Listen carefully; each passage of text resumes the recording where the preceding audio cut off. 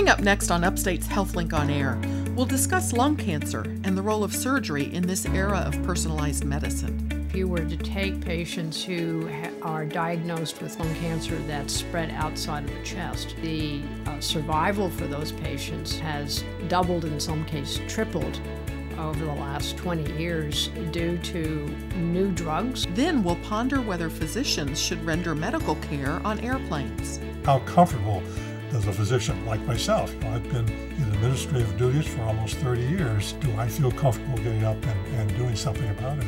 And we'll speak with some authors and the editor of Upstate's literary journal, The Healing Muse. They do feel that medicine gives them such an opportunity to be of use. It's quite humbling for us. Stick with us for HealthLink on Air right after the news.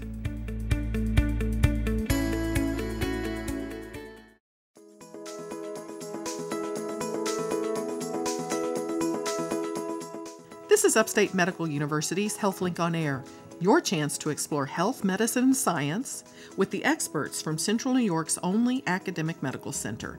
I'm your host, Amber Smith. On this week's show, a bioethics professor ponders the legal and moral responsibilities of doctors rendering medical care on airplanes. Then the editor of a literary journal and two authors share some of the work that's featured in the new edition of The Healing Muse. But first, a thoracic surgeon and researcher from Memorial Sloan Kettering Cancer Center talks about surgery for lung cancer in the age of personalized medicine. Many factors help surgeons and their patients decide whether lung surgery and what type is appropriate when a cancerous mass is found in the lung.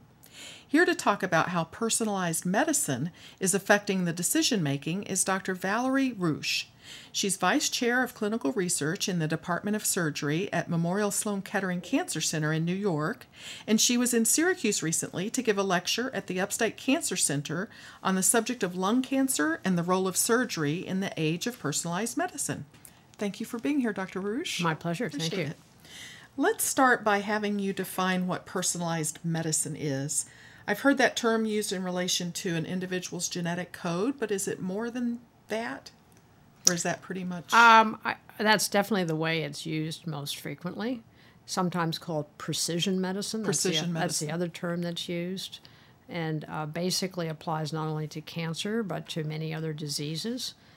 It really revolves around the concept of utilizing biological information about whatever the condition is to appropriately select patients for treatment and to focus the best treatment on their particular disease. So the personalized comes from meaning that it's very individualized to that particular person. Exactly. So, yeah. Well, that's interesting. In terms of lung cancer, Yeah. Is it a different disease in different people? Absolutely. We used to think of lung cancer as a single homogeneous entity, so one disease, but now we really understand that it's lung cancers, plural, and that tumors behave very differently in different patients. Wow. So how do you begin with someone who comes in with a lung mass? How do you determine which type of lung cancer they have? And maybe they have one that hasn't been identified before, right? Right. Well, part of our initial evaluation involves doing a biopsy. There are different ways of doing a biopsy, but whether it's a needle biopsy or a bronchoscopy where we look down inside the airways and get a sample, and then the evaluation of that biopsy is made by a pathologist. But in the last decade, the level of complexity and sophistication that pathologists use to categorize the type of lung cancer has changed tremendously, and that in turn has significant implications for how we treat patients. So it's more detailed? More detailed, and also increasingly lung cancers at diagnosis are undergoing what's generally known as molecular profiling, which is basically a study of the genetics of that individual tumor. And that can inform not only treatment with chemotherapy or immunotherapy, but also surgical management. Well, I was going to ask, Are all lung cancers treated surgically? Do they all need to be removed in some way? Is surgery always a part of it? Actually, surgery is only applicable to a minority of lung cancer patients. Unfortunately, the majority of patients are still diagnosed when the tumor's advanced. Now, that is changing through the use of lung cancer screening with CT scanning. And so we certainly now see many, many more patients who have very small tumors that are not causing any symptoms. And those you can have a surgical. And those are best treated with surgery, or at least surgery is the mainstay of treatment.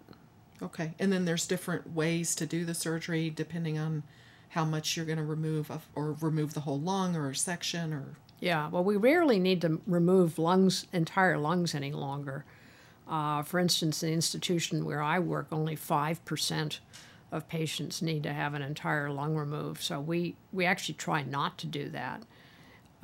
As we deal with smaller and smaller cancers, there's now a lot of interest in doing removing less lung. In some cases, we don't take out an entire section of lung. The standard operation for early lung cancers for the last 2 or 3 decades has been what's known as a lobectomy, which was removing a section of lung. That's still sort of the gold standard.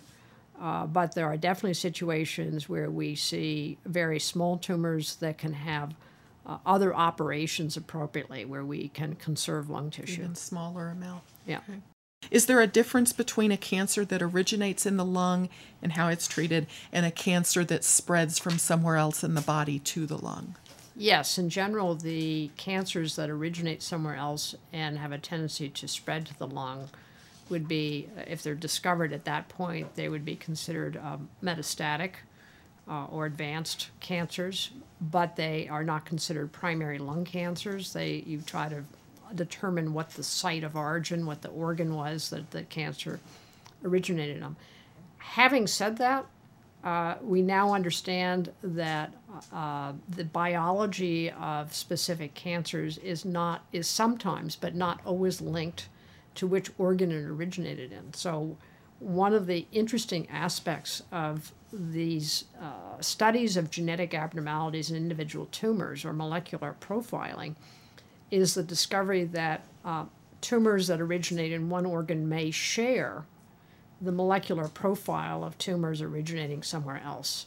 Interesting. And so now when clinical trials are done, sometimes we do trials that are called basket trials, in which the selection criteria for testing a new treatment in that trial is based not on the site of origin of a tumor, but on the molecular abnormality of that tumor. Wow. Wow. And we wouldn't have known that without the personalized medicine. Exactly. Yeah. Do you find that patients these days are coming to appointments more informed, or are they surprised to hear words like molecular profiling? Do they sort of come in expecting that, or? I think that that there's been enough information and publicity in the lay press that patients do arrive asking very appropriate questions about genetics of the tumor, about molecular profiling, about different types of treatment. They come in asking about treatments like immunotherapy, which they've heard about or read about in the lay press. Okay. All right. So a little more informed, or have more questions maybe. Yes. To come in. Mm-hmm. Well, I wanted to have you talk about what personalized medicine is doing in terms of like survivability and recurrence. Is it having an impact on, the survivability of lung cancer?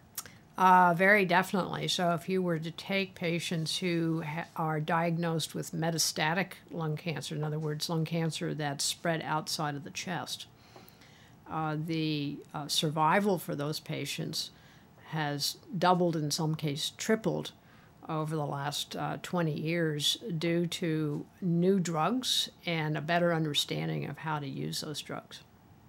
Okay. And that comes from the genetic profiling? Exactly. Yeah, which really started in the early 2000s, around 2004 is when the molecular revolution as it's often referred to, started out, particularly in respect to lung cancer. So there's some types that respond better to some drugs than others? Exactly. And based on what type it is, you pick? Exactly. And for patients who have advanced or metastatic lung cancer when they're diagnosed, some, at least elementary form of molecular profiling is now considered standard of care because it helps the oncologist pick the drugs. So based on the mutations or the genetic abnormalities that are identified in an individual tumor, the oncologist can make a determination about which drug is most appropriate. That's called targeted therapy. And targeted therapies have been around now for more or less a decade. There are an increasing number and increasing variety of them as we've gained more knowledge about the specific abnormalities in lung cancer. And then this latest new kid on the block, so to speak, is a form of immunotherapy, group of drugs that enhance the immune system and help address the problem that's been around, been sort of the lifelong bane of the oncology community, which is the fact that most cancers evade the surveillance of our immune systems. But these new drugs help to allow our immune system to recognize that there's a cancer that needs to be attacked. And they address specific pathways through which immune surveillance can be ameliorated or improved. That seems like a kind of a revolutionary concept. Has it had It absolutely is. I mean, it's turned the oncology community on its head. I was looking at the clinicaltrials.gov website recently, which is the website that's used to register all clinical trials. A lot of patients go to this website when they're looking for clinical trials, by the way. And as of August of this year, there were over 250 lung cancer trials alone testing new forms of chemotherapy, and there are about 15 trials that are new forms of immunotherapy. And there are about 15 trials ongoing that are testing the use of immunotherapy in combination with surgery for patients who have tumors that we can remove. Wow.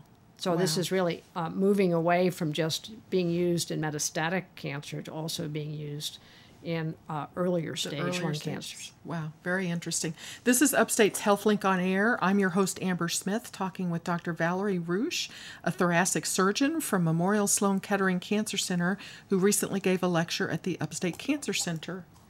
So I wanted to ask what message you share with oncologists and surgeons today when you speak with them. What's sort of your message that you bring? Well, I think this is an incredibly vibrant time in which to be treating lung cancers and other forms of cancer. I mean, literally on a nearly weekly basis, we have major developments in the treatment of lung cancer and many other cancers that are related to a better understanding of the biology of these tumors and a rapid drug development and the information that's coming forward from clinical trials. It's actually a very exciting time because, we went through a period of nearly 30 years when not much was changing in our standards of care. And we're now in an era where there's a lot going on and a lot of improvements. Do you see new doctors gravitating to this field because of the excitement that there's, more to learn, more that's happening, more hope to offer, that sort of thing? I think particularly in medical and radiation oncology, there's a tremendous excitement, but there's also a lot that affects the surgical management of patients, and it's extremely important that we as surgeons be involved in the clinical trials that are going on in this area, in the sort of incorporation of what we call multimodality treatment, which is combining treatments other than surgery along with surgery in the treatment of our patients. And so surgery may not always be the first thing that's done or the thing that's done at all, but there may be another therapy that's tried first and then surgery? So yes, there are really two ways that cancer drugs, whether it's chemotherapy or immunotherapy or targeted therapies, are used in conjunction with surgery. There's something called neoadjuvant therapy or induction therapy, which means those drugs are given to the patient before surgery. And then adjuvant therapy, which means that they're given after surgery. Okay. All right. Well, what do you believe the future holds with regard to treatment of lung cancer? If you had to fast forward, what do you see on the far horizon? We've already lowered improved the survivability quite a bit. Will that continue, do you believe? I think so. I think so. This is, there's a combination. What's improved the landscape here is a combination of prevention through public health smoking cessation efforts, which have been pretty successful in this country, although we have still a lot of room for improvement in that area, but are really important to pursue in developing countries around the world where smoking is very prevalent.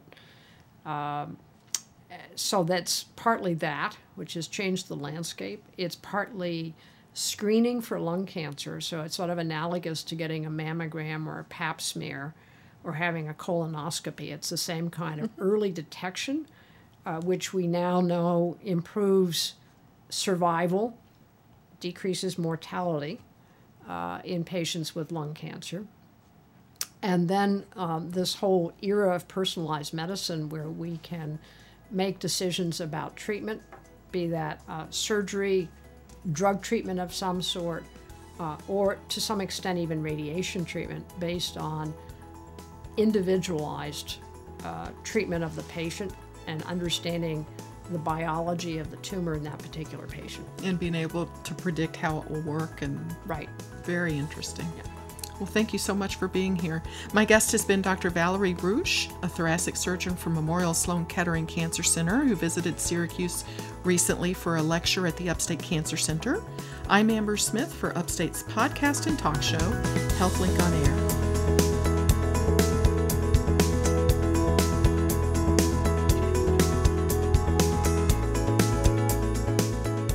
Next up, if there's a medical emergency in flight and you're a doctor, should you respond? On Upstate's HealthLink on Air.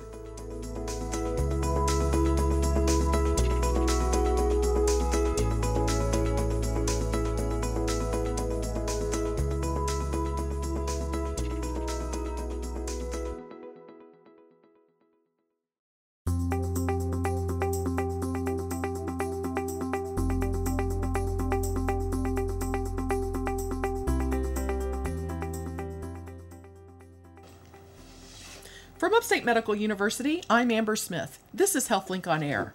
Perhaps you've been on an airplane when the pilot or the flight attendant seeks medical assistance from any doctors on board or any passengers with medical training. An Upstate professor recently published an article in the Journal of the American Medical Association in which he addresses what a person should do if he or she hears such a request. With me today is Dr. Greg Eastwood, a professor of bioethics and humanities and of medicine at Upstate.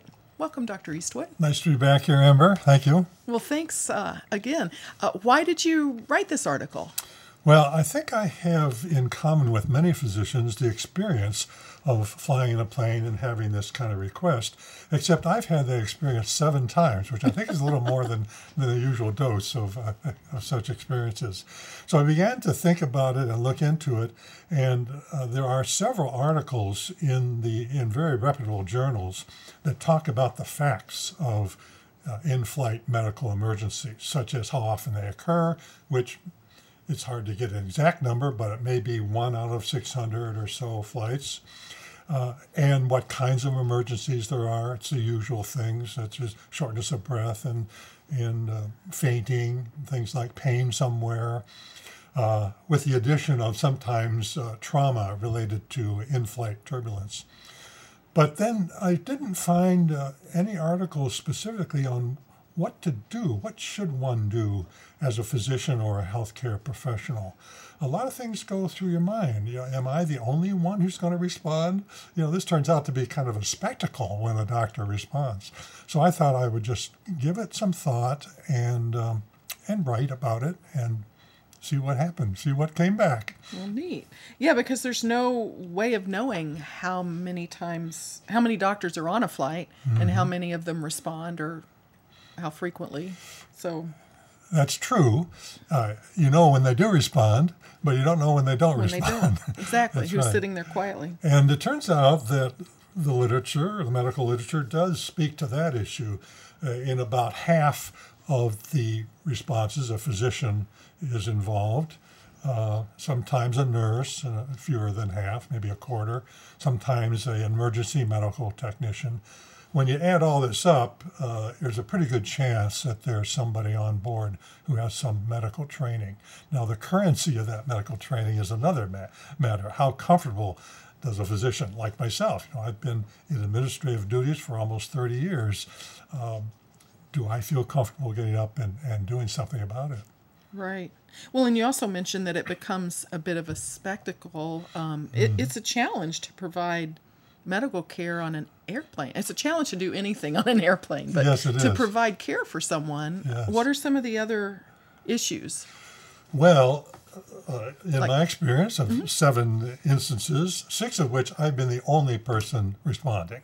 The last one, thank goodness there were other people. It was on a flight to China, in fact, several years ago.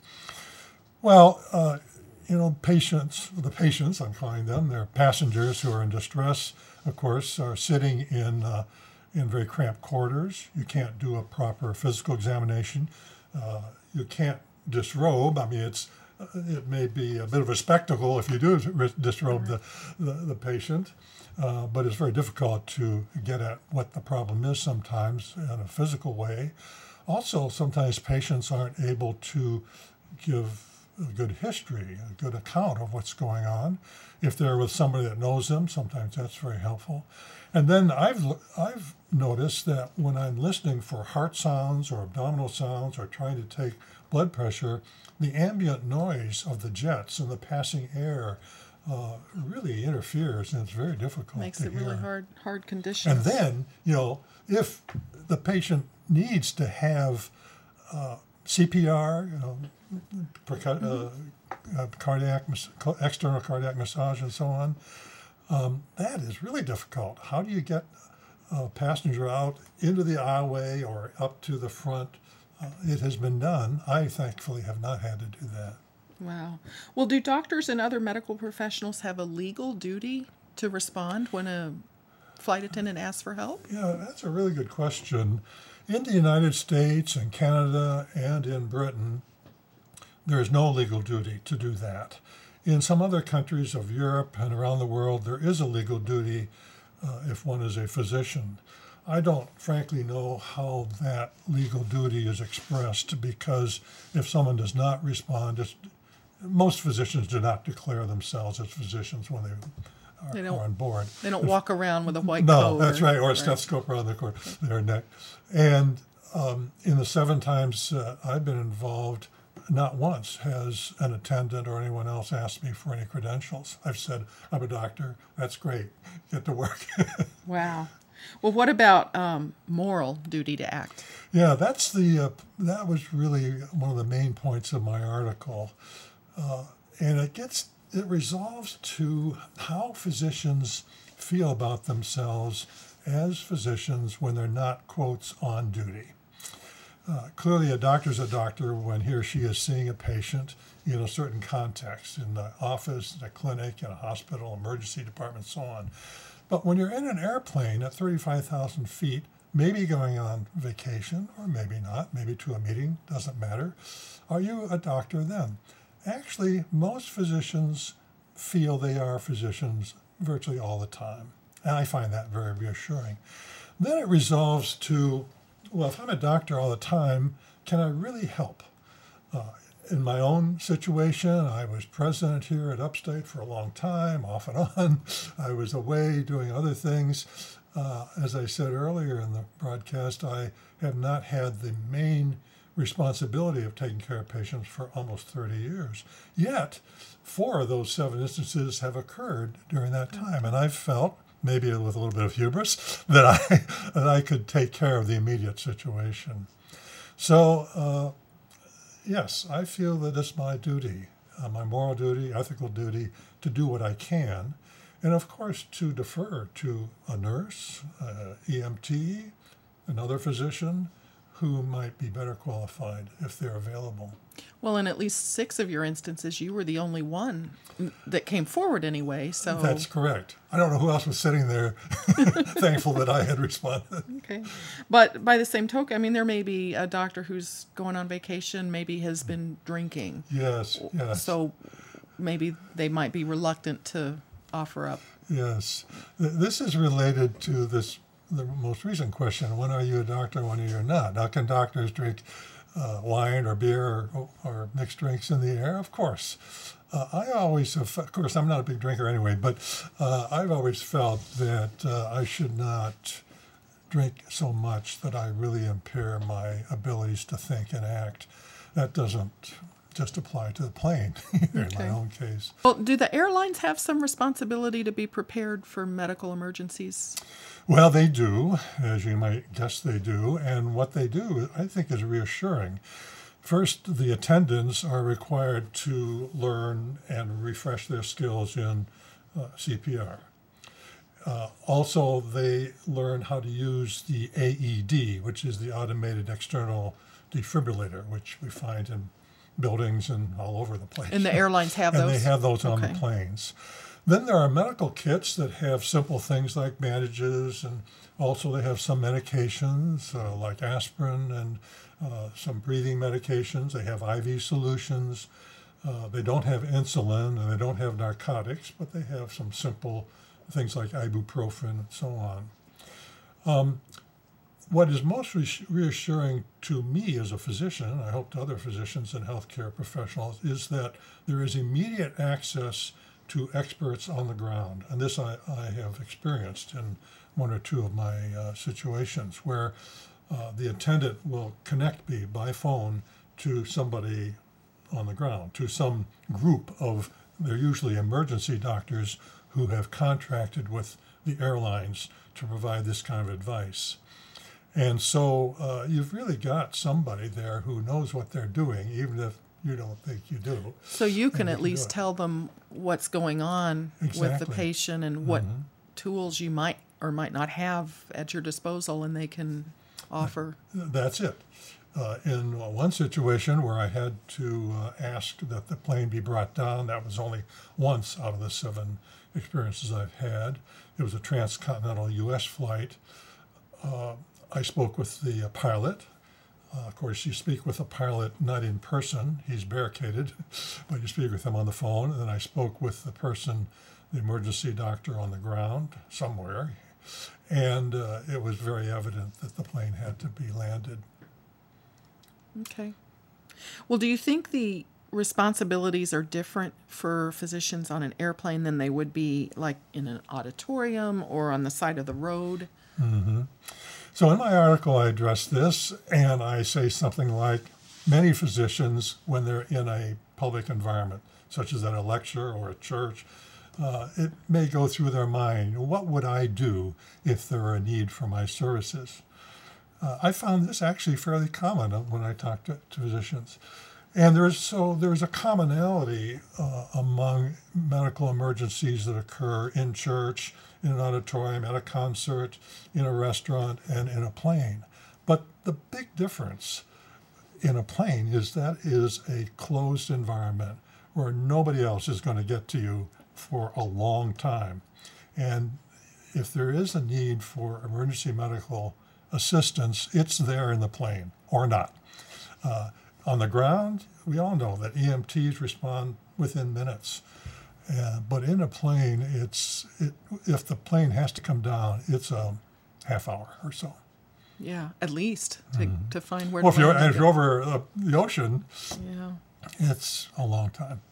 Well, what sorts of responses have you? Because this article was in JAMA a month ago. About 2 weeks ago, yeah, okay. 2.5 weeks ago, yeah. So what's the response been like? So it's really been gratifying. You know, I'm in academia and I have published a lot of things. I have never had such a response as this. I've received almost 50 emails mostly from people I don't know. And every one of them, not one of them has been critical. Of course, maybe if they're critical of the article, they'll be quiet. But every one of them says, "Oh, great job, Dr. Eastwood. I can relate to this," and many of them will recount for several paragraphs their own experiences in responding to in-flight emergencies. And I've established some, temporary relationships with some of these people who have, told me that I'd responded back and so on. And then maybe out of that 50, there have been 7 or 8 people that I have known from somewhere around the country, and they have responded. It's nice to renew their acquaintance. So you chose a very relatable topic. I think so, yeah. Well, let's talk about your conclusion. How should a medical person decide whether he or she will respond in a given situation? Well, my conclusion in the article might be a little bit too clever, but I say something like this. I'd like to apply a version of the golden rule, which means if you have an emergency, if you imagine yourself as a physician having a medical emergency in the air, and someone with your own abilities responds, and you are worried about that, then maybe you should stay seated. But all others, press the button. Press the button and go. Well, thank you. This has been a very fun topic. My guest has been Dr. Greg Eastwood, Professor of Bioethics and Humanities and of Medicine at Upstate. I'm Amber Smith for Upstate's podcast and talk show, HealthLink on Air.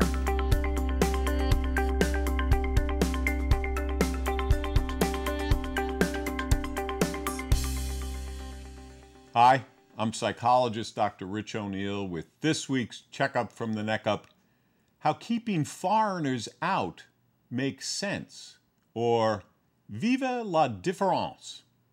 Well, folks, about 20 years or so ago, a relatively new field of psychology emerged: evolutionary psychology. Basically, evolutionary psychologists theorize and test hypotheses that the brain and the mind, through random genetic mutation, developed by enhancing the survival of certain members of the species with the aforementioned mutated genes, which resulted in improved adaptation to the environment and thus a greater chance of reproduction and survival of the species. Whew! That's a mouthful and a brainful. Should I keep going? Okay, furthermore, the brain and its connected sensory organs at the most primary level work by telling the difference between A and B. Light and dark, for instance, or hot and cold, or tasty to our brain and its attached body needing salt and fat and sweet-tasting carbs, versus disgusting as a signal of potential poison. Without the ability to tell the difference between these primary sensory experiences, we would all have been dead many eons ago from falling off cliffs in the dark, or from freezing to death, or from starvation or poisoning. Now, evolutionary neuroscience tells us that our brain has 3 levels, which developed one after the other over millions and millions of years. The first and most basic level is the reptilian brain, with our most basic drive to survive by fighting, fleeing, or freezing when it detects dangerous threats, such as lions. We're going to skip over level 2 because it isn't relevant to this checkup, and I can see that my producer is going to kill me if I go on too long, and I want to survive. So, level 3, the primate brain, with the drive to work cooperatively in groups for the added survival advantage, and the ability to collect data and overrule the reptilian brain's snap judgments when it's too hasty, and could keep potentially useful group members out of the group needlessly. Why is this important in our everyday lives in 2016? Because if we're able to recognize our ancient drives and feelings from the oldest reptilian parts of our brains, and make common sense of that info with the evolutionarily newest brain areas, the primate brain, with its delaying, data collecting, executive decision-making prefrontal cortex, we have a greater chance of survival and development, personally and collectively as a group. Can you give us an example or some data, Dr. Checkup, you might ask, if your prefrontal cortex just can't make sense of all of this yet? Sure, Dr. Neckup says cooperatively. Research shows that in mere thousandths of a second, our brain, no matter if it's in a white body or a brown body or a yellow body, senses that someone is of the same or a different race than us. And if the difference is different or strange enough, the reptilian brain sends a fight, flight, or freeze command. Now, this doesn't make us racist, just a human tell the difference between this and that person. This discriminating between races makes sense if we realize that millions of years ago, back in the African savannah, we had to know if someone approaching us in our tribe was from the same tribe, and thus safe and not a threat to our survival. People whose brains were able to detect these differences and were more likely to survive, thus could reproduce and pass on their genes. What makes us racist is if we disregard our more civilized primate brain's prefrontal cortex's ability to suspend the reptilian brain's automatic survival stereotyping response while we look for evidence of whether that stereotype is true or not. That is that person who looks different necessarily a murderer or a terrorist? Put another way, how do we overcome the unfortunate racist stereotypes from our reptilian brain, which make sense to our reptilian brain? We need to employ our prefrontal cortex to check if there is any real threat from this superficially different person of a different race. Or might we welcome him or her through the gated walls of our encampments to enhance our own functioning personally and our entire team with his or her different resources? I'm Dr. Rich. Vive la différence, O'Neill. Thanks for tuning in.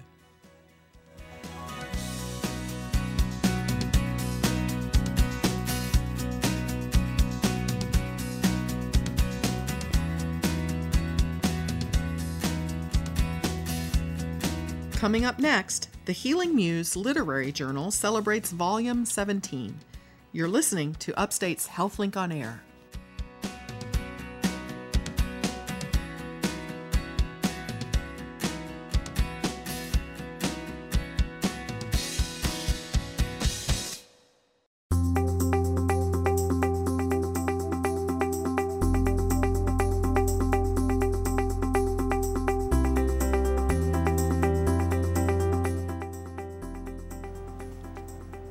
From Upstate Medical University, I'm Amber Smith. This is HealthLink on Air. The Healing Muse is the annual journal of literary and visual art published by Upstate's Center for Bioethics and Humanities. Here to talk about the new Volume 17 is editor Deirdre Nealon, along with two authors whose poems are published in this volume. They're both fourth-year medical students, Ben Casola and Giordano Gilman. Welcome to all three of you. Thank you. Thank you. So, Deirdre Nealon, you share something from the Healing Muse every week at the end of HealthLink on Air, whether it's a poem or a passage from a short story. We like it because it provides sort of a thoughtful way to end the show. But let's share with listeners why it is that a medical university supports a journal of literary and visual art. Oh, sure. Thanks, Amber. I love to talk about Upstate University being the kind of medical university that says reflection is important. So many of our students and residents and interns undergo amazingly dramatic experiences, and writing is a way for them to process, order, figure out what happened, how they feel. And I think, as we'll see in this interview, we have two shining examples of how what they see gets translated into something that the rest of us then can see. And it makes that circle of healing, I think, all the more possible and real for people. So tell me what the Deering Writing Award is.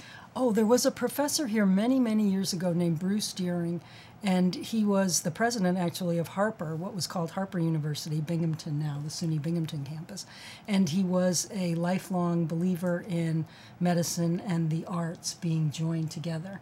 And after his retirement, SUNY presidents are allowed to pick a place that they would like to go and do further research. And he chose the medical university and asked his colleagues in the College of Medicine if they would be interested in talking about writing, coming to groups, maybe sitting down and doing some writing. And that translated into, when he died, his friends thought it would be good to found a writing award that would encourage all of our students, and I don't mean just medical students, our nursing students, our College of Health-Related Professions students, and even the College of Graduate students have written for us. Everybody to try and think about, are there things that are happening in my life that I might want to write down? Neat. And so this year, both Ben and Jordana are recipients of this award. Yes, they both won, and I think you'll see when they read why it captured our judges' attention. Okay, well, Jordana, you're a Rochester native who went to Cornell for your undergraduate, and you say you've wanted to be a doctor for almost as long as you can remember. Mm-hmm. So tell us how you work writing into your medical education. Well, I don't sit down and think, I'm going to write a poem today or I'm going to write an essay today. I live and then I say, wow, a poem just happened to me. And I usually end up writing most of my drafts just on the notepad on my phone or on the notepad that I'm using to interview patients that day. And they're usually very quickly written. They just fall out. I'm not sure if anyone here has had that experience, but they just fall out, and it's not so much a conscious process, but it is cathartic, and it helps me to realize really what's going on emotionally in the midst of my very hectic medical education. Neat. Well, your poem in this Healing Muse is called Balloons, a Short Story. I'd like for you to tell us sort of the background of what happened that inspired you to write about this. I was working on the oncology floor at Upstate as a third-year medical student, which is a very stressful and confusing time in one's medical education. You have a lot of knowledge, but you also lack a lot of knowledge. And I was trying to figure out where I fit into the healthcare team and how I fit into my patients' lives. And there was this, as you'll hear in the poem, there was a nurse who walked by holding a bouquet of balloons that appeared to have come out from someone else's room.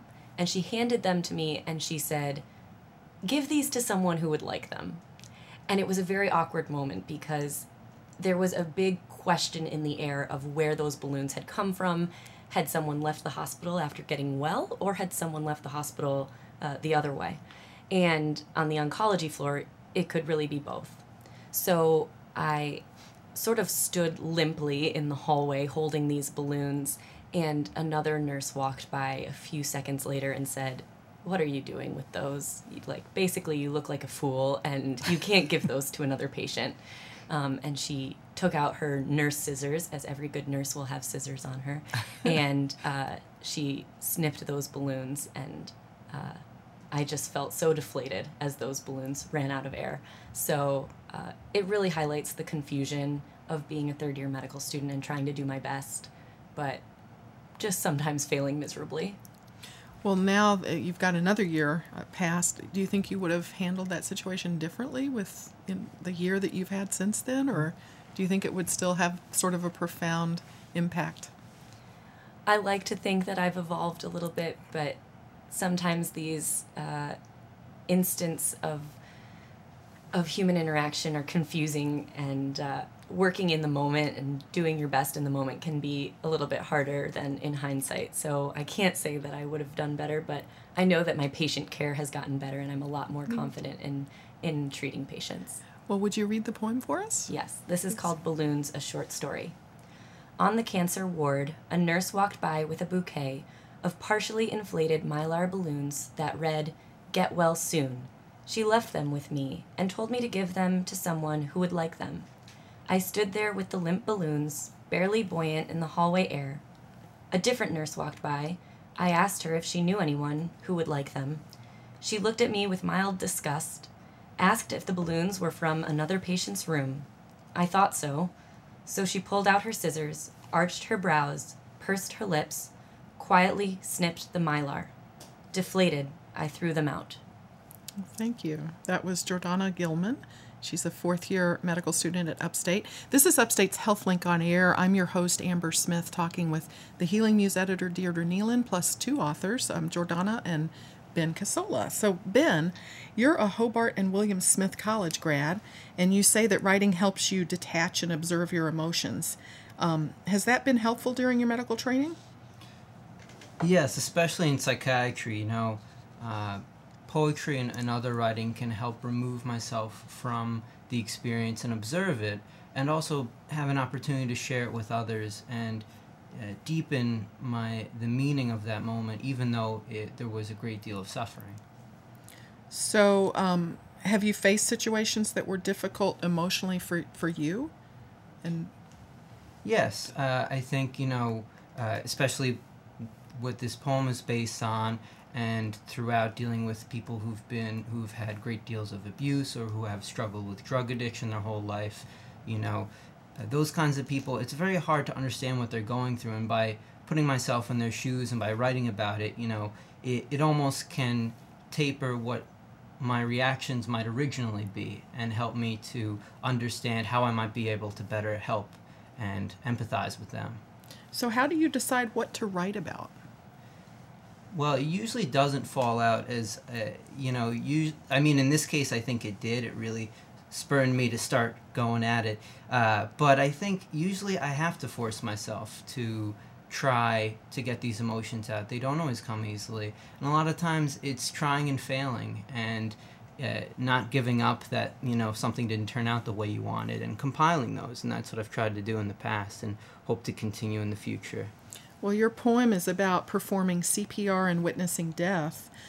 So talk to me about how you processed your emotions from that incident and how you got from the incident to the finished product of an 11-line poem. What originally happened was that someone on our burn service was having extreme complications. They were having surgery in the room, and their electrolytes were so imbalanced that they were also, their heart was starting to stop and their blood pressure was dropping.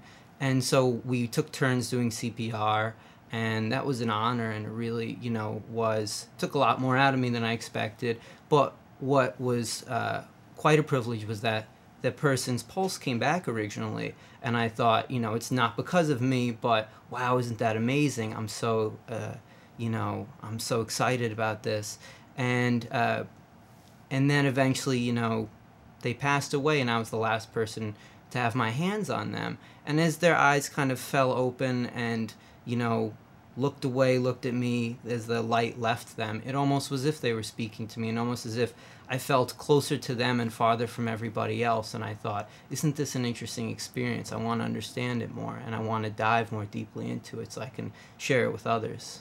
Wow. Well, we typically end our show with a passage from the Healing Muse, and today you've agreed to read your poem for us. But first, let me ask editor Deirdre Nealon a few more questions. Where can people purchase a copy of the Healing Muse? You can go to our website, thehealingmuse.org, and all the information will be there. Tell me, you get submissions from patients, students, family? All over, Amber. Everybody who's had any kind of experience with healing the body, medicine, it's amazing. I mean, we've had people who serve as security guards in a nursing home who found the copy of the book and thought, well, I'd like to write something about what I see here. So it's a great opportunity, as we've heard from Jordana and Ben, for people to understand that your physicians, your nurses, all of the technicians, they are feeling deeply what is happening to you. And sometimes medicine's so fast-paced, you might not think that's true. But it's very obvious to me as I meet these writers, they're processing deeply. You heard Ben use the word privilege. Humbled.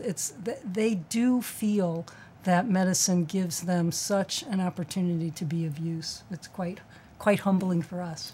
So if someone listening to this program is interested in a submission, how would they learn? Yes, anybody can submit to the Healing Muse. You go to our website and you'll find the information there.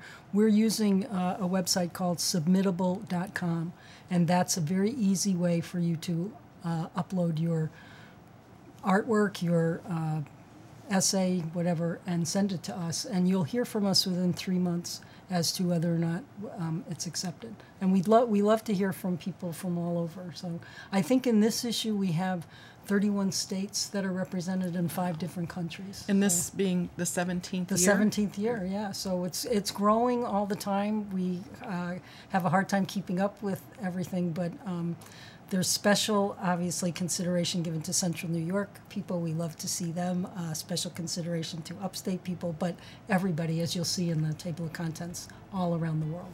Well, let me thank both fourth-year medical students Ben Casola and Jordana Gilman, and the Healing Muse editor Deirdre Nealon for speaking with me today.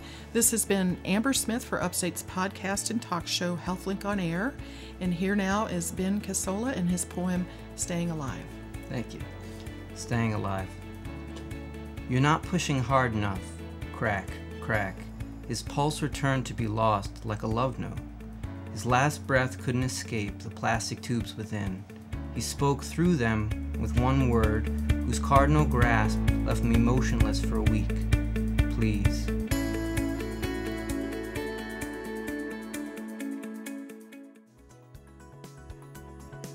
This has been Upstate's HealthLink on Air, brought to you each week by Upstate Medical University in Syracuse, New York. Next week on HealthLink, we'll look at the benefits of running and learn about the hunger hormone ghrelin. If you missed any of today's show, listen on demand on our website at healthlinkonair.org or find a podcast in iTunes by searching for one word, HealthLink. I'm Amber Smith. Thanks for listening.